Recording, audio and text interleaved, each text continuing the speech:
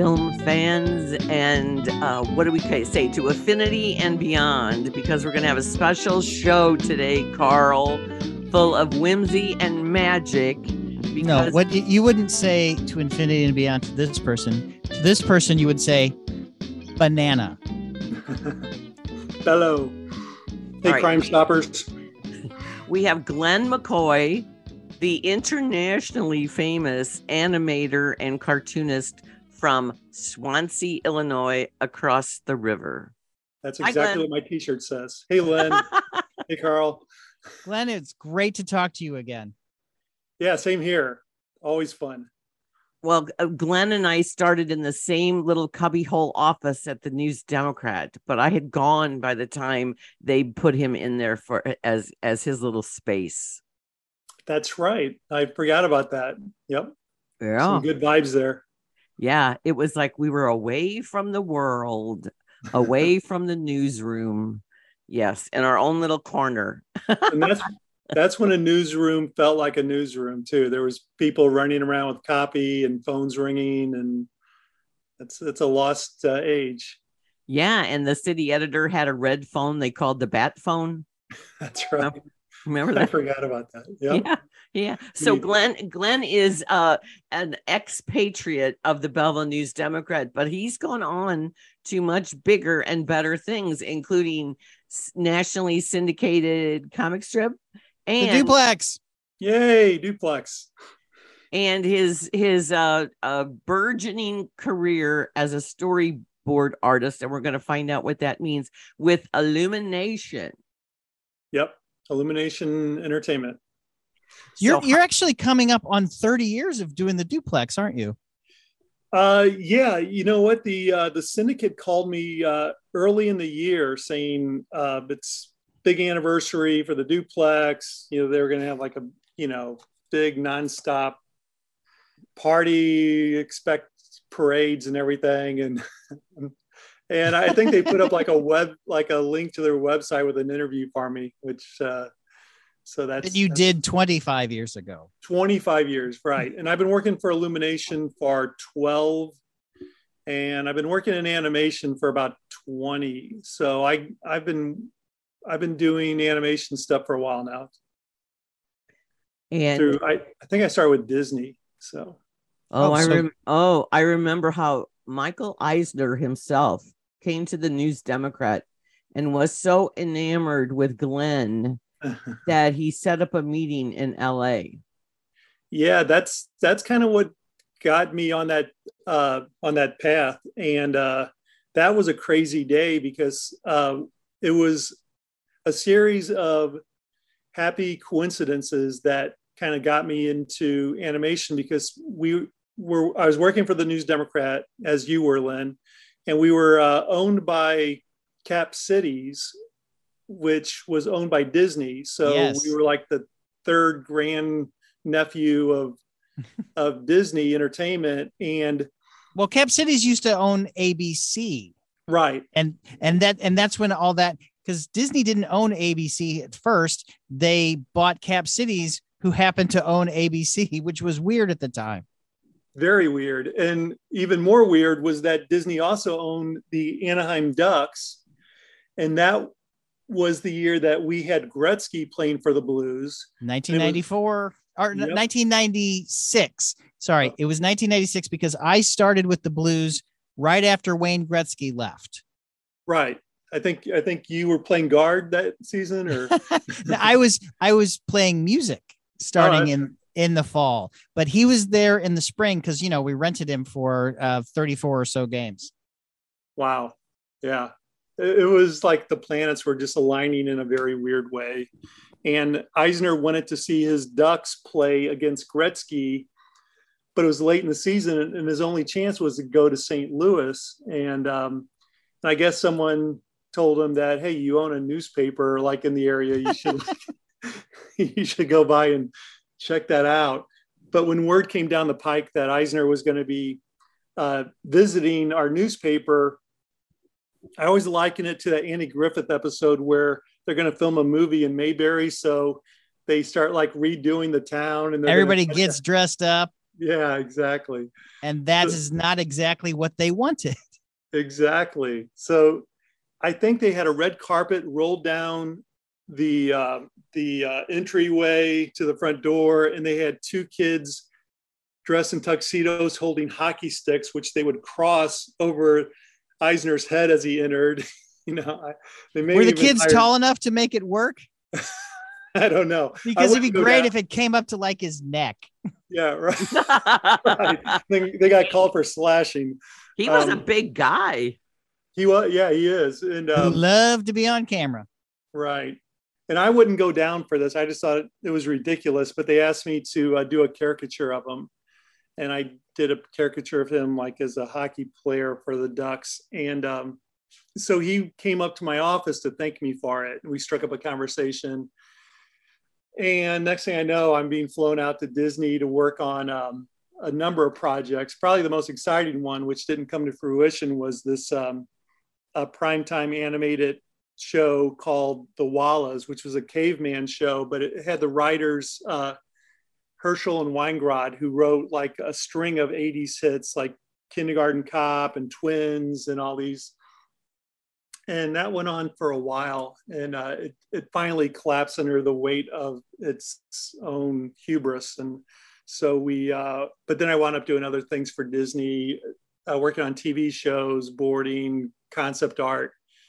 I even, was getting calls from their kids book division because they're so synergy driven that I get really weird calls to work on. I was writing gags for Eisner's speeches when he would have to give a speech and things like that. So I was like all over the place at Disney. And then that kind of got me motivated to try to get a TV show picked up. So I started pitching TV show ideas, and I optioned a few to different studios like Klasky Csupo and DreamWorks. And then I got a pilot picked up by Disney and for a show called Wedgies, which was sort of an autobiographical show about the losers in grade school and how they take on the other kids. And then from there, just all other kinds of craziness. I got, tapped to work for other studios. I did another pilot, autobiographical, only a teenage one, called Stooky Terrace for Fox TV. And then I kind of started doing stuff for motion pictures, for Blue Sky, and doing punch up. Let's lament Blue Sky's demise, everybody. Yeah. Swallowed up by Disney, coincidentally. That's true. And the work staff was, a lot of them were picked up by Illumination, I've heard. So, but yeah, that was fun working out in White Plains, New York on Ice Age for Blue Sky, and got to meet a lot of other really talented artists, animators. So made a lot of lifelong friends there. Glenn, did you hear what the last project of Blue Sky was? No. The animators just put this out on YouTube. They didn't title it or anything. They just let Scrat get his acorn, and they said farewell and goodbye.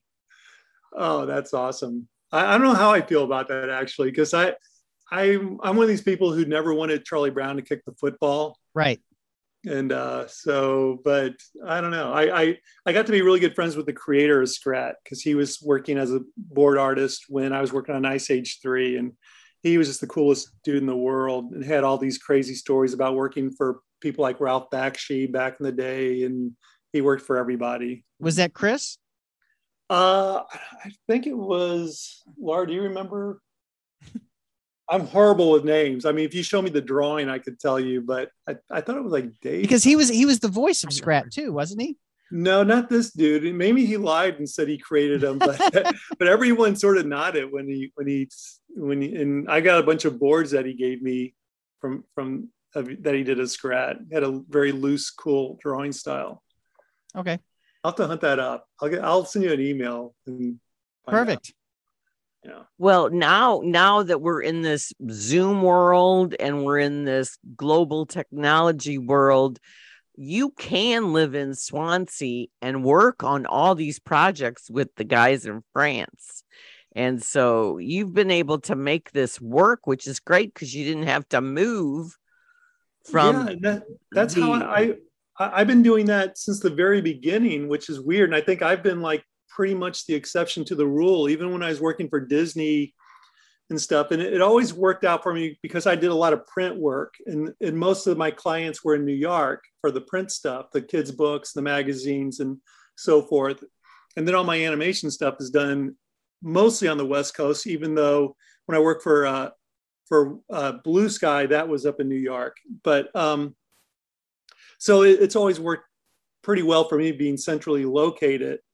And there was never a glitch, really. I mean, early on, I had to travel a lot more out to California just to acclimate myself to whatever project or show I was working on. But now everything is done. I mean, and this is pre-COVID. When like I said, I've been working for Illumination for 12 years, and I would just do a lot of Zoom calls, a lot of my directors would put together video launches for me, and I would just watch those where they would show me like what they want me to work on. And my French co-directors were always like it's like a 7-hour lag or something, or so they would always be, I can't remember. I think they were always ending their day as I was starting mine. I think that's how it worked. So, but it always worked out fine. And now that we're coming out of the pandemic, everybody's working the way I do. And I'm not even sure if Illumination has opened up their offices because everything is rolling along so smoothly. You know, right now I'm working on Despicable Me 4, and it's just so easy. And everyone else is in their pajamas when we're Zooming now. And it's just a different world. There's been a paradigm shift. I think that we might not go back. All right. I looked it up. Chris Wedge created Scrat and is the voice, but it was also designed by Peter DeSeve. Peter DeSeve is a concept character design artist who sounds French, but he's American. He was working out there at the studio, and he's gone on to do, him and Carter Goodrich probably have designed like 90% of the characters on all movies from Open Season to whatever. But no, this is a different guy. So maybe he's either not getting the credit he's due, or he's giving himself the credit. Well, it's also Wikipedia. So, and if you look at your Wikipedia page, oh my God, it's so sparse. You need to get a friend that is an editor over there, because you both were in newspapers long ago, and you not so long ago. Technically, Glenn, you're in newspapers every day, and Lynn, you're still in newspapers. But Wikipedia is a great resource to start from. That's what I've told people for 20 years now. When I was with Corcoran, I'd say, JC, like, that doesn't count. It's on Wikipedia. I said, you start at Wikipedia and then you go elsewhere, because everything has to be sourced. Right. Yeah. There's that whole bibliography on the bottom. Oh, yeah. I use that all the time to get to articles. Yes. Well, you just don't trust it. Now, Glenn, you were working from home before working from home was a thing. Yep. I think I started the whole working from home trend in the world. So, you know, I remember like the video, the DVD extras on the first Illumination movie, Despicable Me. And there's like a director commentary, and he mentions like, yeah, we have artists working in Paris and in Santa Monica, and we even have this guy working in Ohio. And I'm going, that's me. I gotta mention. Well, there is a Belleville, Ohio, I think. I think Illinois, Ohio, anything like between the two coasts is just one big state, flyover state. Flyover state. Yeah. So you started as what title when you started on the Despicable Me movie?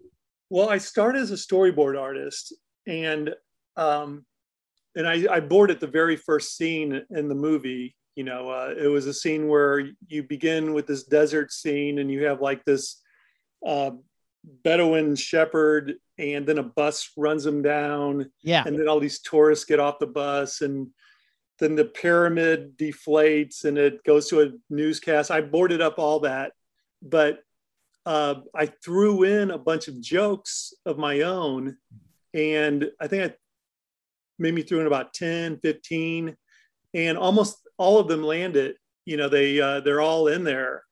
And at that point, the directors said, okay, your storyboards are just okay, but we like your jokes. So by the time I finished the movie, I was just writing gags or drawing gags, I should say.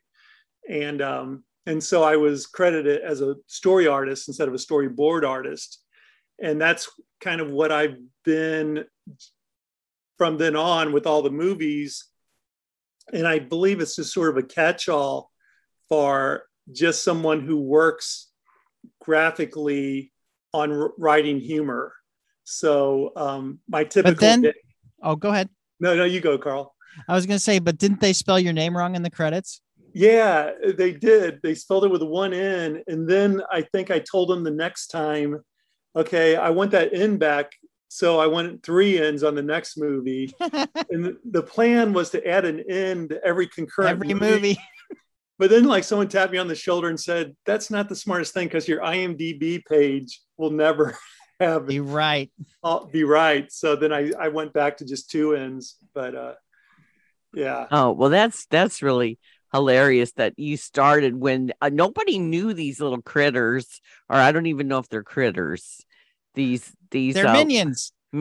These yellow dudes with the glasses. And then I remember sitting at The Secret Life of Pets, and you directed your very own short, which was hilarious, but it was surreal because Maureen Houston, who you used to share an office with at the News Democrat, she had her grandkids and me, and we're watching your short. So it was really fun. Like, we know him. We were like Buddy the Elf, we know that guy.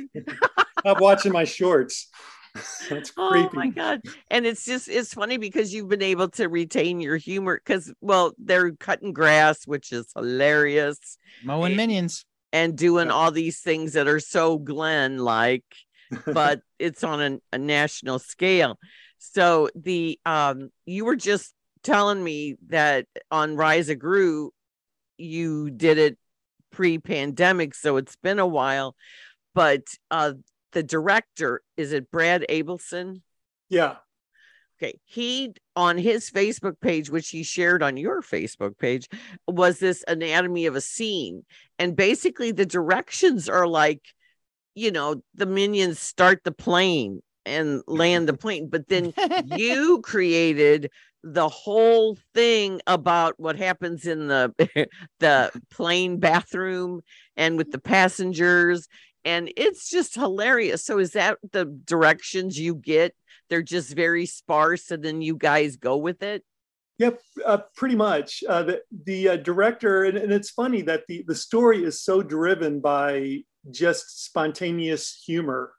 And typically, and I find this in animation and on the feature side, but not on the TV side, is that when we start a movie, we'll have like the first 2 acts pretty thought out, but the third act we're always working on and trying to figure out the ending of these movies, like up into like the last week, and we're scrambling. But they always start these movies without knowing where they're going to end. But then even the Despicable Me ones, because the first one seemed pretty, that was a character arc. Yeah, that one might have been a little bit more nailed down, but still, I'm not sure if we had I know we had the moon thing going from the beginning, but a lot of that stuff, with Vector and the all the minions hanging on, farming a line to get to save Gru, that was all thought up last minute, and it was very weird how they work that way, and it kind of adds like a frenetic energy that I think kind of feeds the wacky kind of humor, because when you have all the time in the world, and I find this with my comic strip, you don't write as funny because you're just kind of like focusing on all the other incidentals like the drawing or whatever. But when you're right on a deadline, that's when all the crazy humor comes out and all the weird ideas. And I think that really served Despicable Me and a lot of the movies afterwards, is that we're just throwing everything at them, and we're all making each other laugh. But yeah, as far as how my typical workday goes, like you said, Lynn, Brad, or whatever director I'm working with, but Brad's great because we riff off of each other's ideas a lot. But he would call me, but typically he would send me this video of him describing what he wanted. He said, like, "Hey, Glenn, we're working on this idea where the Minions are going to be airline pilots, and go rewatch that movie with Leonardo DiCaprio where he takes on The Aviator." No, this is the one where he is a doctor. Catch Me If You Can. Right. Because he sees these pilots walking in and he goes, "Yeah, I want to be that."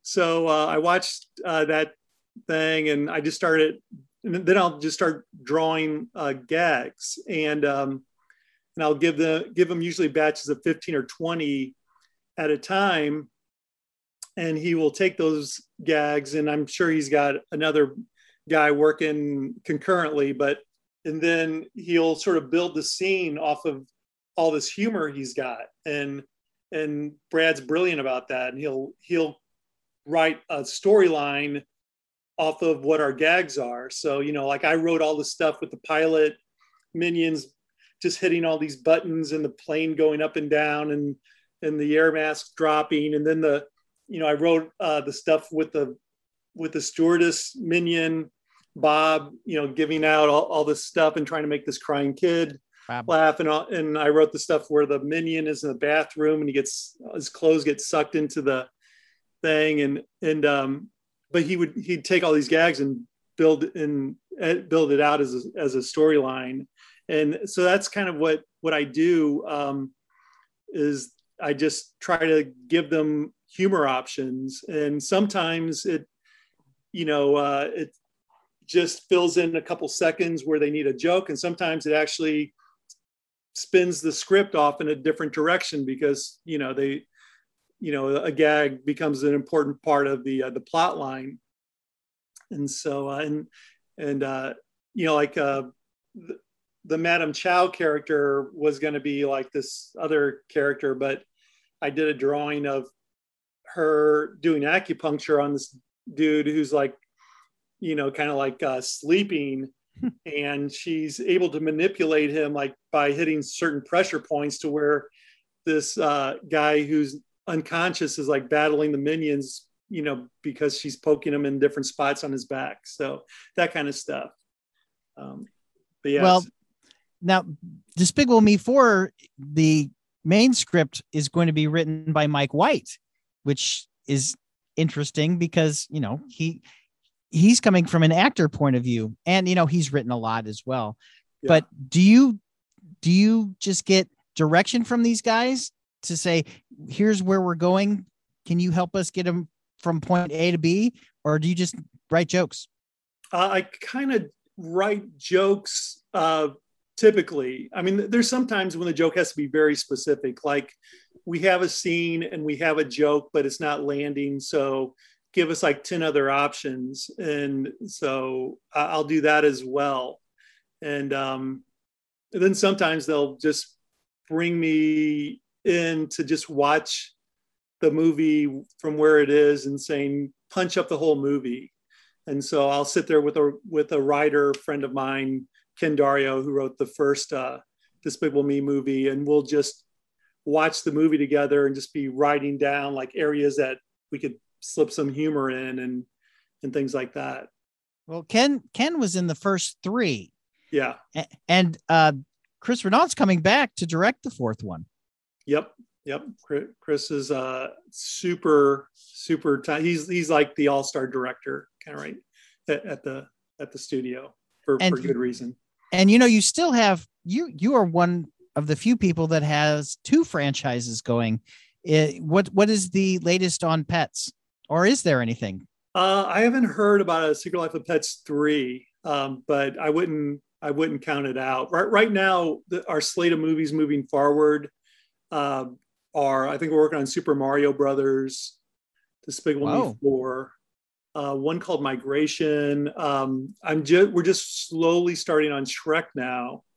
And, and one other one as well, and I can't think of it off the spot. But so we have a full the runway is the tarmac's pretty backed up right now. But I really hope we do another Secret Life of Pets because I love those characters and they're so easy. Well, you directed 2 of the shorts, right? Yep, I directed their very first short, which was More Minions, and then I've gone on to direct 2 other ones. More Minions is a comedy, it's just slapstick Three Stooges kind of stuff.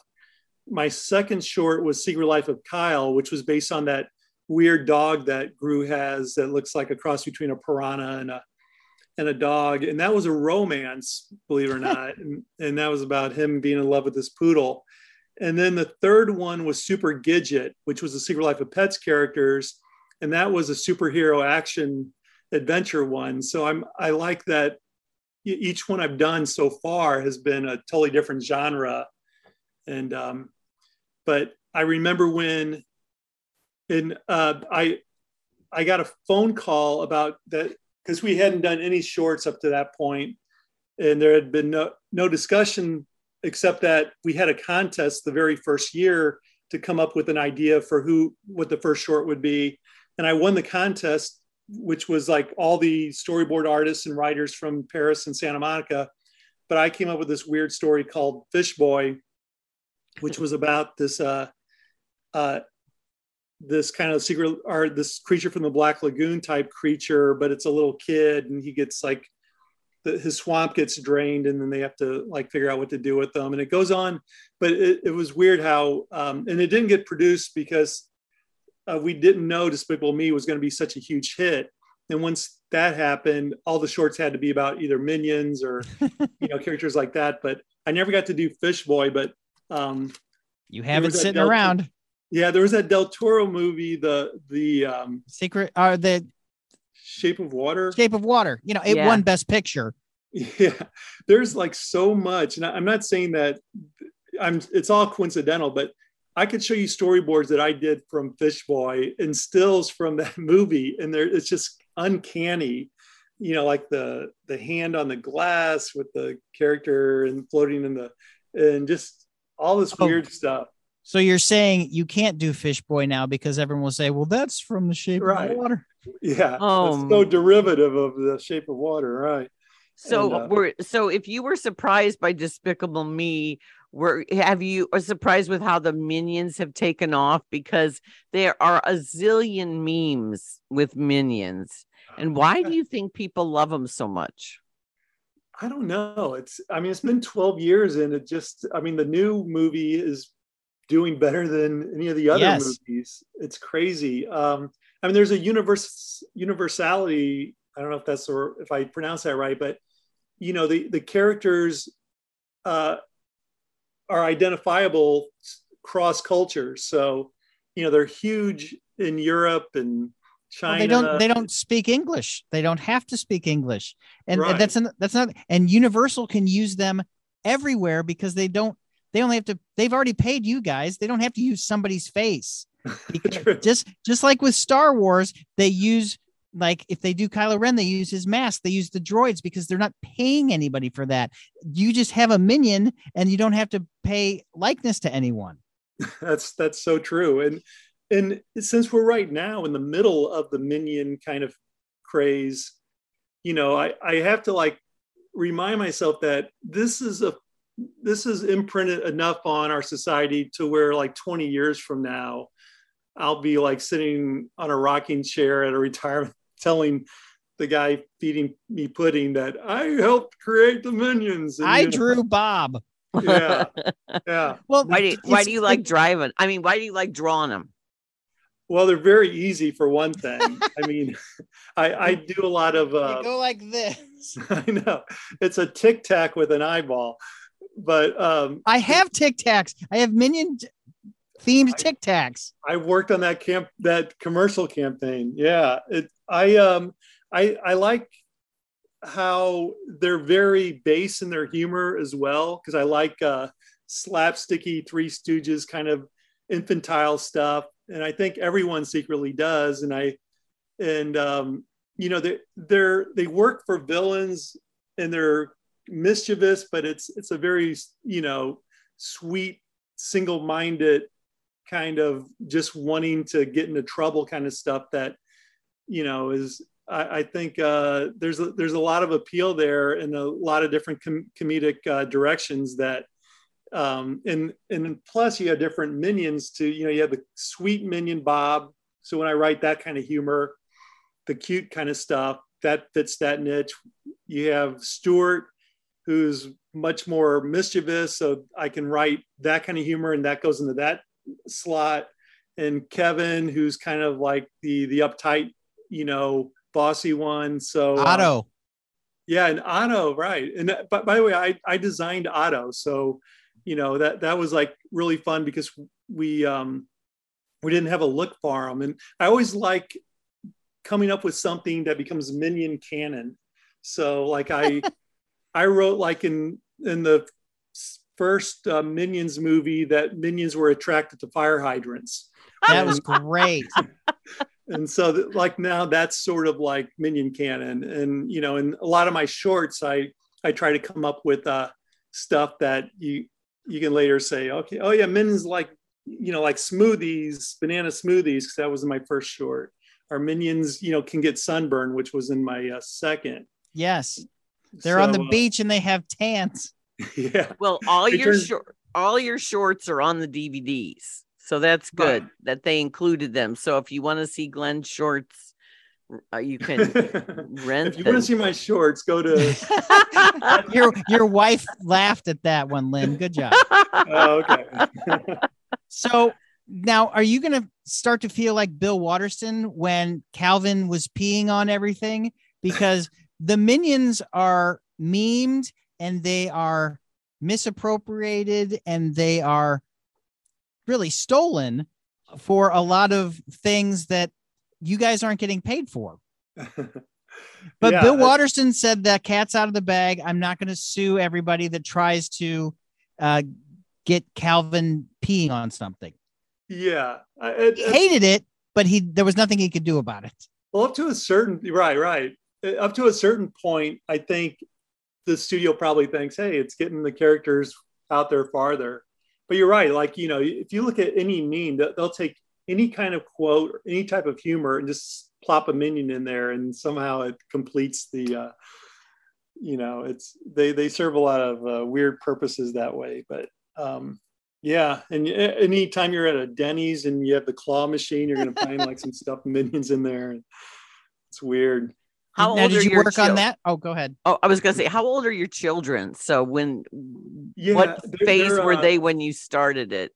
Well, my son, Jack, is a senior in high school and my daughter, Molly, is now a senior in college.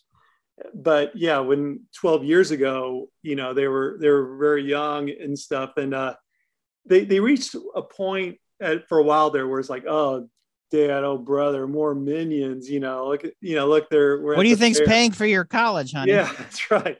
Yeah, respect the Minions, damn it. They paid for you those braces. But yeah, now they love them again. Yeah, but in college and high school, they're watching them they're going to see them even without you. Right. Yep. And they would sit there with their friends and wait for my name to come through, and then. Woo!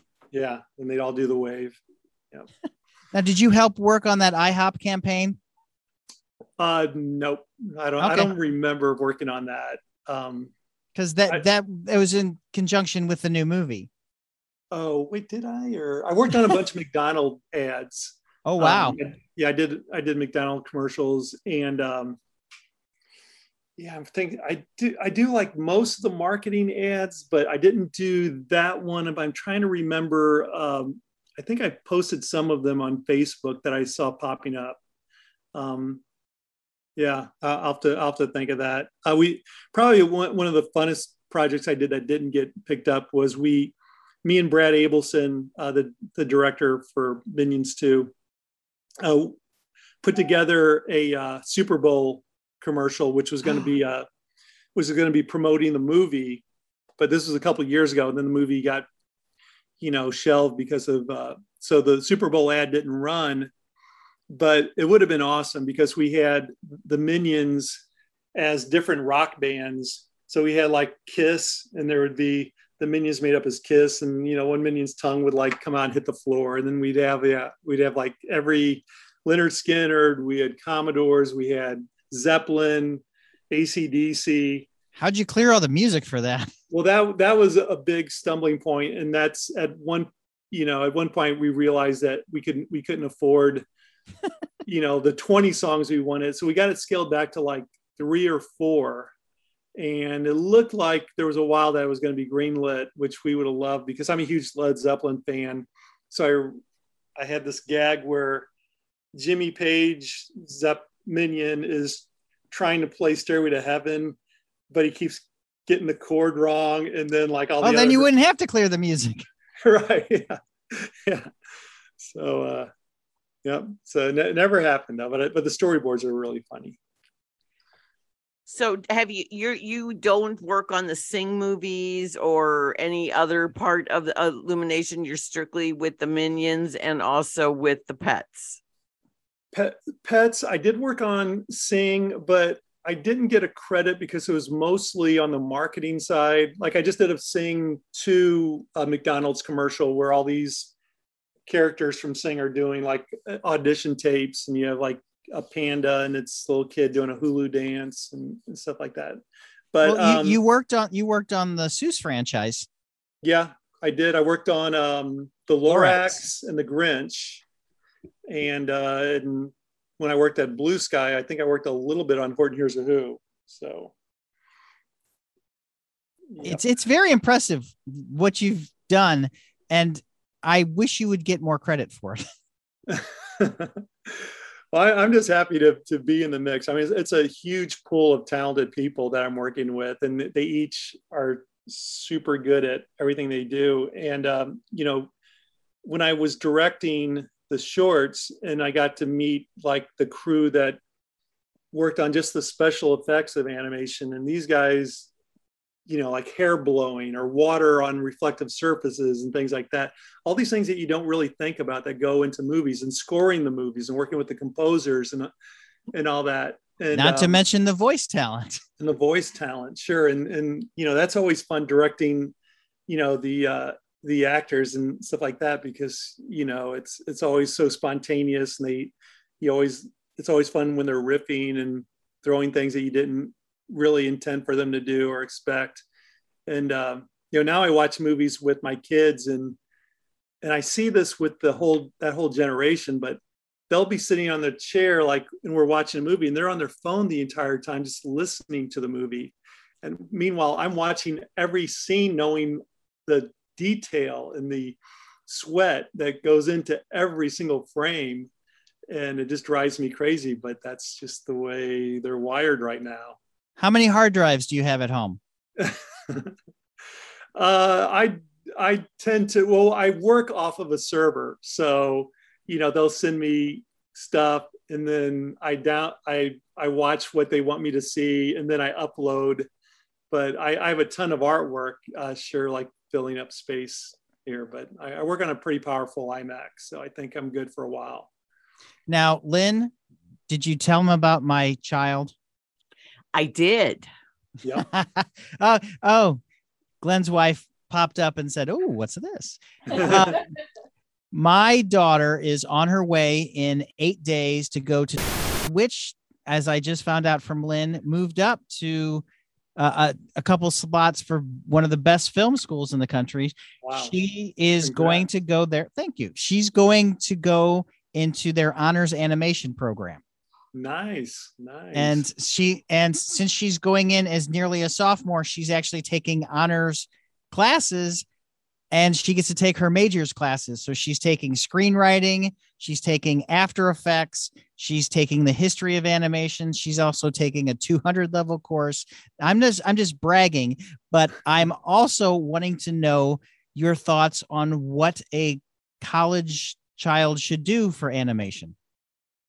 I get asked this a lot, and my stock answer is that I took the most serendipitously crazy route to where I'm at now. And when you go backwards, I'm like, how did I wind up in animation? Because I wanted to be A Charles cartoonist. Schultz. Yeah, Yeah. I went, and now I'm doing this, and it's also very weird because I got moved into like directing, ahead of like a lot of people who probably really should have been tapped before me, because I didn't go to school for animation and I still can't animate. I mean, I work in storyboarding programs where I'll do animatics, but in terms of like animation and what your daughter's going to be doing, and I don't know After Effects. I've done some shorts where I brought in people who know that, but I'm just amazed at that. Do this. Yeah, right. Yeah. And the animators at the studio, and they're kind of based largely in Paris, at McGuff. They're the superstars of the whole thing, because what I do, and most of the stuff that's done, building the story out, timing the story, scoring and all that, and acting and all that, is done in Santa Monica and in the United States, which is where I'm involved. But once all that stuff is done, then it goes over to Paris, and that's where the animators step in. I just picture these guys like dressed like Elvis or something with berets. Yeah. I just, this are flying in, like Superman, but they take my boards and then they just take it to a whole different level, and the lighting that goes into it, and the acting, and the little mannerisms and facial expressions and crazy stuff that they add to it puts a whole different layer on the humor. And they're really, so that's who your daughter needs to be talking to. Well, DePaul just said that they have abroad internships both in Paris and in Japan, and I believe Korea too, because there's a lot of animation going over in the Far East. Yeah, a lot of like I think The Simpsons is done in Korea, if I'm not mistaken. And right now I'm working with another studio on another project, and all that animation is being done in Spain. And so, and I know, of course, Canada does a lot of animation, like stop motion and things like that. So, yeah, she was just watching the Fantastic Mr. Fox the other day, and I'm like, I like Isle of Dogs better, and she's like, no, the animation in this is just so cool. And I said, yeah, but Isle of Dogs, I prefer that one. If I'm going to have my Wes Anderson animated, I want Isle of Dogs. Yeah, I think it probably locks in more with this whole aesthetic. I mean, it feels everything's horizontal and so perfectly, staged and stuff. I love that movie. Oh, I know. The voice work alone is just so brilliant, and the expressions on their faces. Well, I'm sure growing up, you're a big fan of Disney, and Carl and I love this DVD. Well, it's a movie that's on DVD called Waking Sleeping Beauty. And it was about how Disney reinvented itself during with the Little Mermaid. Starting with the Little Mermaid. It was the Disney Renaissance from Little Mermaid all the way, I think, to Aladdin, maybe Hercules. Okay. And I'm fascinated by how things are. And then the movie Howard, about Howard Ashman, that is on Disney Plus, talks about that, and they show the animators coming up with the characters, their first ideas for Ursula and their first things. And are you as intrigued as the creative process as I am watching these behind the scene things? Because I'm just in awe of people's creativity. Yeah, I have a whole like a couple bookshelves full of just Disney concept art, layout art, and all that. And I get probably more excited looking at that stuff than the finished product, because it's that's where like a lot of the really exciting artwork is being done. Gerald Scarf's work on Hercules, and and all these like great designers and Imagineers and things like that. It's just it's just crazy. I just really get into that. Well, a couple of years ago when Zootopia was coming out, and this is when we still had access to a lot more. We used to actually, when there were press tours. yeah, when there were press tours, I sat next to Pete Docter. And when Up came out, and he was sitting there, like, it was round table, and he was waiting for us, and he was sitting there with a little pad, and he was doodling. And he drew me a Doug the dog. And awesome. I just will never forget that, because it was 2009. It was Up, and I had talked. One of the things was in the credits, Pixar always has, like, they do a tribute, like for Up, they honored their grandparents, and then they always do, the Pixar babies and everything. But everybody does that now, because that just shows how long it takes to make one of these films, that all these children were born while the production was going on. And so he's been one of my heroes. And then I was fortunate when Zootopia came out, we got to interview Byron Howard and the other guy whose name escapes me, but we interviewed them at the zoo, the St. Louis Zoo. And we each had our little periods. And this is when I was doing these things for the News Democrat. So they gave me separate access to them. And they were talking about coming up with like the Frank and Ollie era, where those guys did the hand-drawn animation. The 9 Old Men. Yeah. And to me, so you must have great respect for the guys that came in before. Yeah, and I think Pete Docter squeezed those guys into like one of the Pixar movies. They were like in the very last scene. Yeah, like on a park bench or something. Yes. Yeah, that's great. I remember Lynn, you were thinking of Rich Moore was the other guy. Rich Moore, because he was Glenn. You probably have heard of him, but to give us background for interviewing these guys, they said he worked on The Simpsons. He did Marge and the Monorail, and which Conan O'Brien wrote, and he did Cape Fear, and the Cape Fear one with an E. Oh, that's a great one. Oh, one of my favorites. And so just to sit across from him, I was just like, I could have talked to him for a half hour on Simpsons, but I didn't. Just how, because he started with them and then he moved over to Disney. But to them, it's such an honor to step in the shoes of these original guys. And Glenn, you're right. They at the very end of The Incredibles. That's right. Brad Bird put them in at the end of they're sitting on a park bench watching all of the mayhem go down. Yeah. Brad Abelson, by the way, the director of Minions Rise of Gru, he started out at The Simpsons, and he's got crazy stories because he worked in those golden seasons where, Flaming Moe and all that stuff was being done. And yeah, I just like hang on every word because that was like that Mad Magazine and Peanuts were like formative, things for my sense of humor, and just, basking in that kind of afterglow of what those guys did is just incredible. I remember working on Ice Age 3 which was my first feature movie for Blue Sky. And we were feeling really good about the movie. And then I think a Pixar movie came out. It could have been WALL-E or something. And me and like a few board artists went to see that. And then we just walked out depressed because it's like, man, Pixar, how do you even... We're not going to win Best Animated Feature. Yeah, right.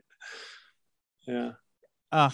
But so Glenn, how are you spending your time these days? Because are you not doing any political cartooning anymore at all? Have you given that wing up? No, I gave that up a long time ago for a number of reasons, but it's just, we're working for Hollywood and studios. It just was not you don't want to, like, in this atmosphere, introduce any kind of politics or anything like that into it, you're onto your resume. So I kind of like brushed that all to the past. But I keep busy with Illumination for the most part. I think I'm working on I'll probably be directing starting pretty soon on a TV show that's kind of still in the works. It's an Adam Carolla thing. And, being a director for shorts for Illumination is sort of like the bullpen for directing a feature. So I'm just kind of like keeping every finger and toe crossed that they're going to like tap me on the shoulder and say, you're going to be, directing or helping to direct something feature based. You're up. Yeah. With the streaming services being how they are now and everybody needing content, do you find this gives you more opportunities? Yeah, definitely. It's easier to get stuff out there, but then it's so diffused, over like so many different streaming platforms where, back in the day, it was harder to option a show and get something in development. But then once if it landed on TV, more eyeballs would be on it. Now everything's more niche. So it's easier to, probably get work, but you really, that's why I like Illumination, is because I know that the stuff that I work on is going to be seen by so many people. And some of the other stuff that I do for other studios, I kind of know that it probably won't be, but it's still fun. And you take each job for what it is. That's awesome. Well, there's a guy in O'Fallon that designs toys. And among his toys, he has license with the Minions and things. And I told him when I interviewed him, I said, you need to know who Glenn McCoy is.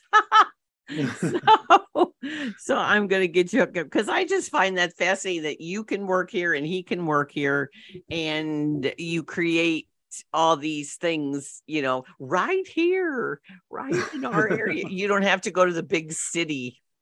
Well, one of the jokes I wrote for the very first scene of Despicable Me was there was like a cable newscast where they're saying the pyramid has been deflated. Who would do such a thing? And then we cut all around the globe, and I wrote like a joke about the Chinese wall, and I wrote a joke about the Eiffel Tower being guarded, and then I threw a mime in there like next to the guards, acting like. And there was a scene where I had this dude, some hillbilly, cocking a shotgun. He's got like a couple hound dogs next to him, and there's like a water tower shaped like a beer can. And that, of course, what inspired that was the Collinsville ketchup bottle. Yes. And there's little bits of like the Metro East, kind of sprinkled throughout the movies if you pay attention. So. Well, that's good. And doesn't your regular life with your family drive your humor too? Oh yeah. And my kids and my wife there's jokes that they've come up with where we'll be sitting in the movie theater and, Dad, I gave you that one. It's like, yeah. Good. Yeah. Good job, sure Laura. like the other artists. Good job, Laura. Yeah. I'm sure. Laura, what's the favorite joke that you came up with?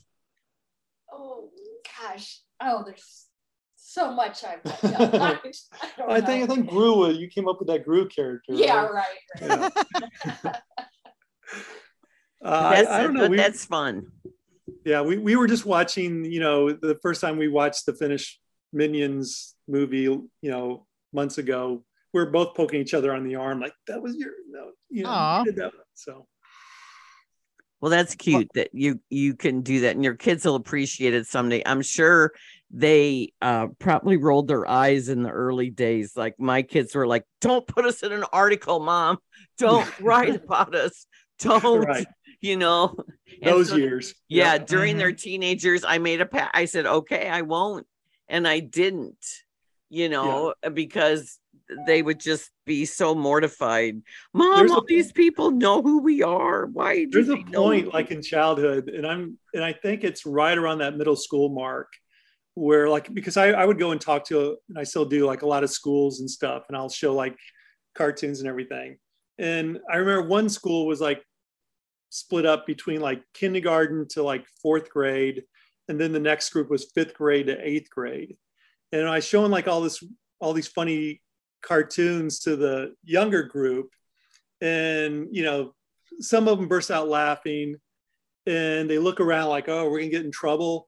and no teachers are like trying to shush them. So then the next slide, more kids burst out laughing, and they're really making all this noise because they're getting away with it. Not so much what I'm showing them, but it's like each slide was like louder, like ah, ah, and it kept getting louder and louder. Then they bring in the older kids, and they're all just like looking at each other like, I'm not going to laugh, you know, because it's like you don't want to draw attention to yourself. And that's what I really love, how unbridled, little kids are, and they'll just react. Where once my kids got into like high school and junior high, it's like it was all conforming and, not wanting not want to draw. This isn't funny, Dad.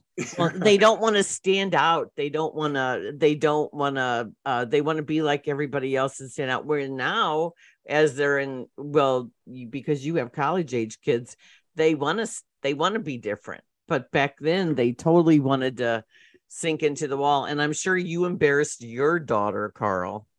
I don't know what you're talking about. Anyway, but no, I just think it's cool. So they'll have when you have grandchildren, they'll be like, my grandpa did this. Right. This house was paid for with Despicable Me 4. Yeah, that's our that's the Grinch swimming pool you're in right now. The Lorax car. Yep. So when's Despicable Me 4 supposed to come out? I think we might be shooting for summer of next year, but we'll see how it goes. Yeah. Well, Rise of Gru's made a ton of money. Oh, it's crazy. And the whole, like some of the, like the gentleman fad that went on where kids were dressing up and going to theaters, and yeah, they were dressing up like the Sopranos and saying 4 for Minions, please. According to Illumination's website, July 3rd, 2024.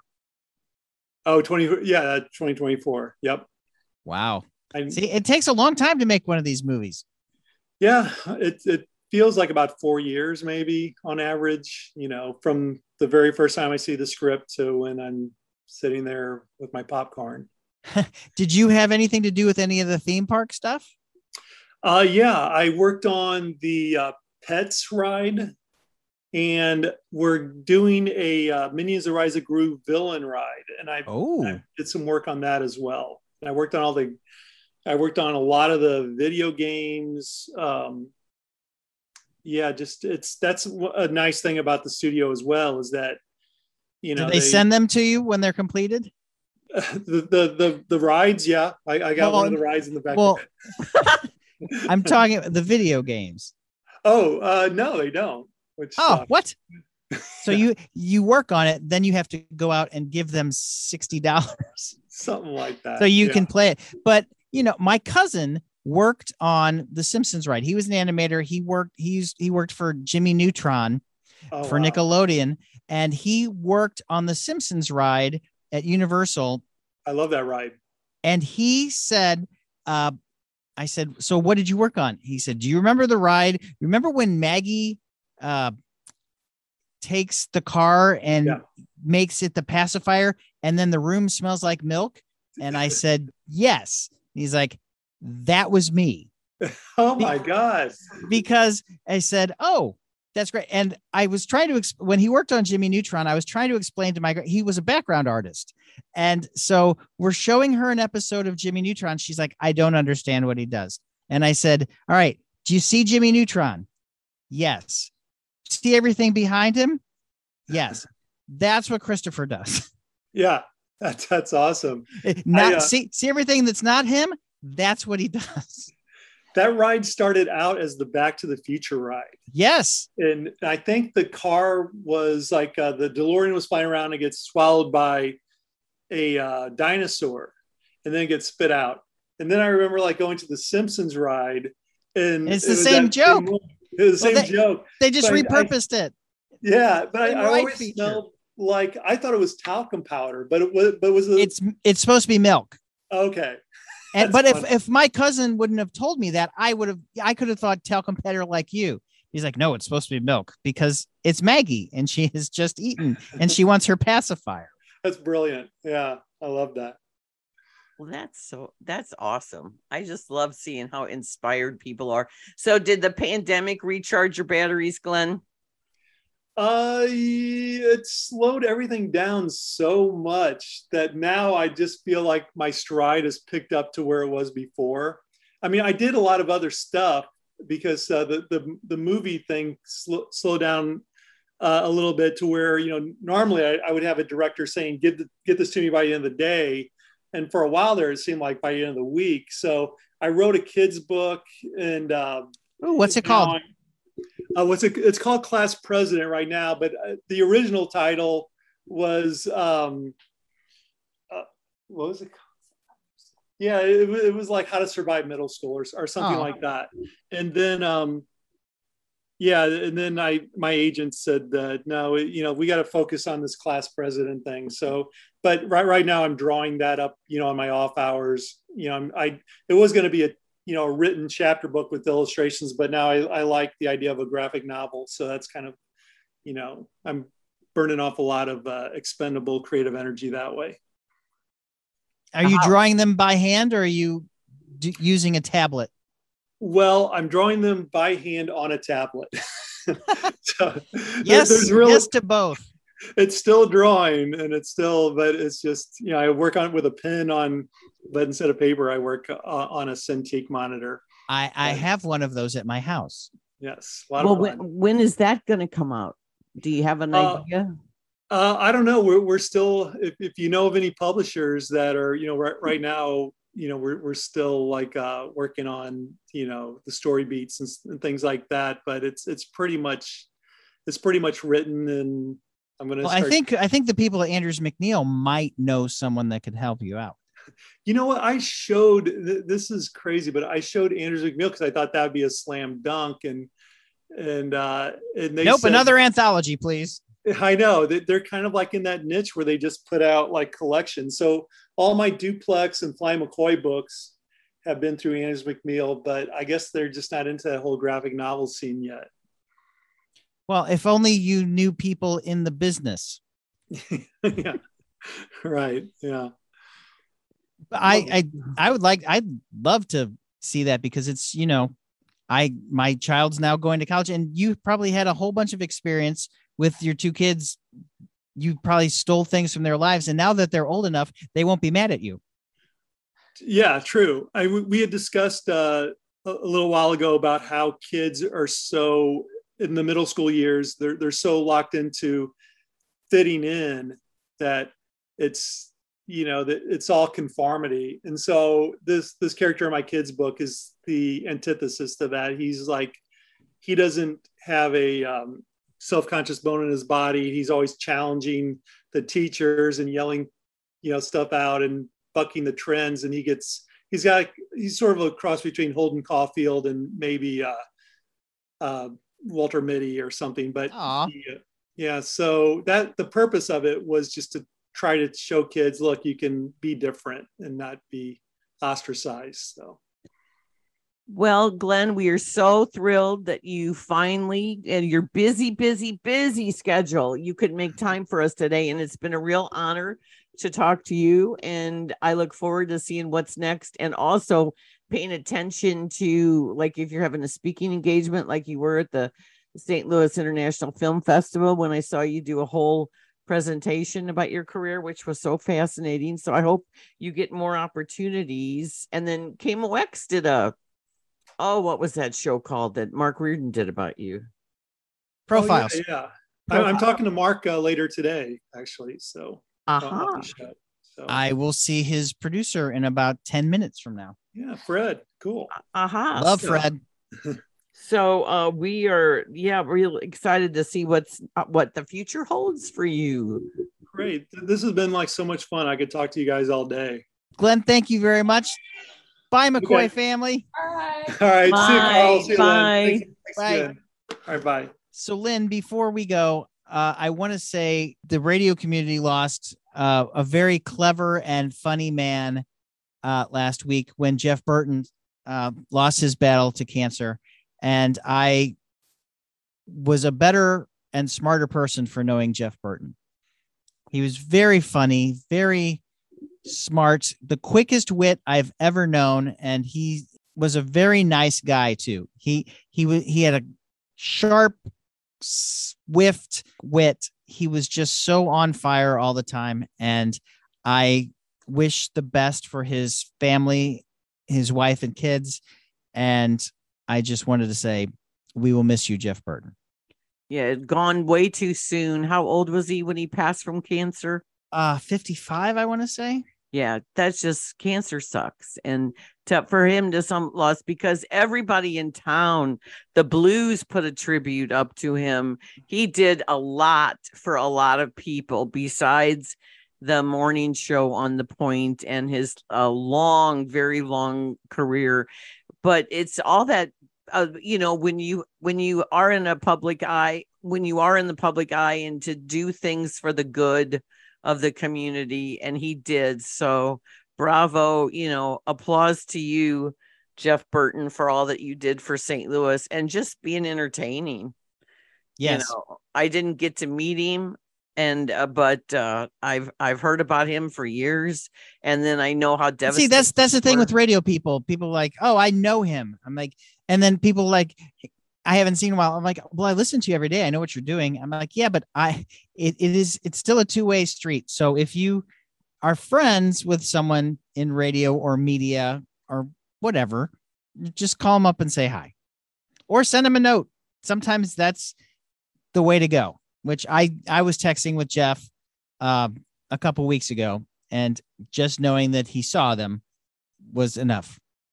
Right. To always have an opportunity to tell people what you think and how much they mean to you. It's really important. The older I get, the more that really hits home. So since we had such a lovely chat with Glenn, I knew we didn't want to run long today. So, and we'll do a Idris Elba double feature next week. Yes. And it is August, so we have all that.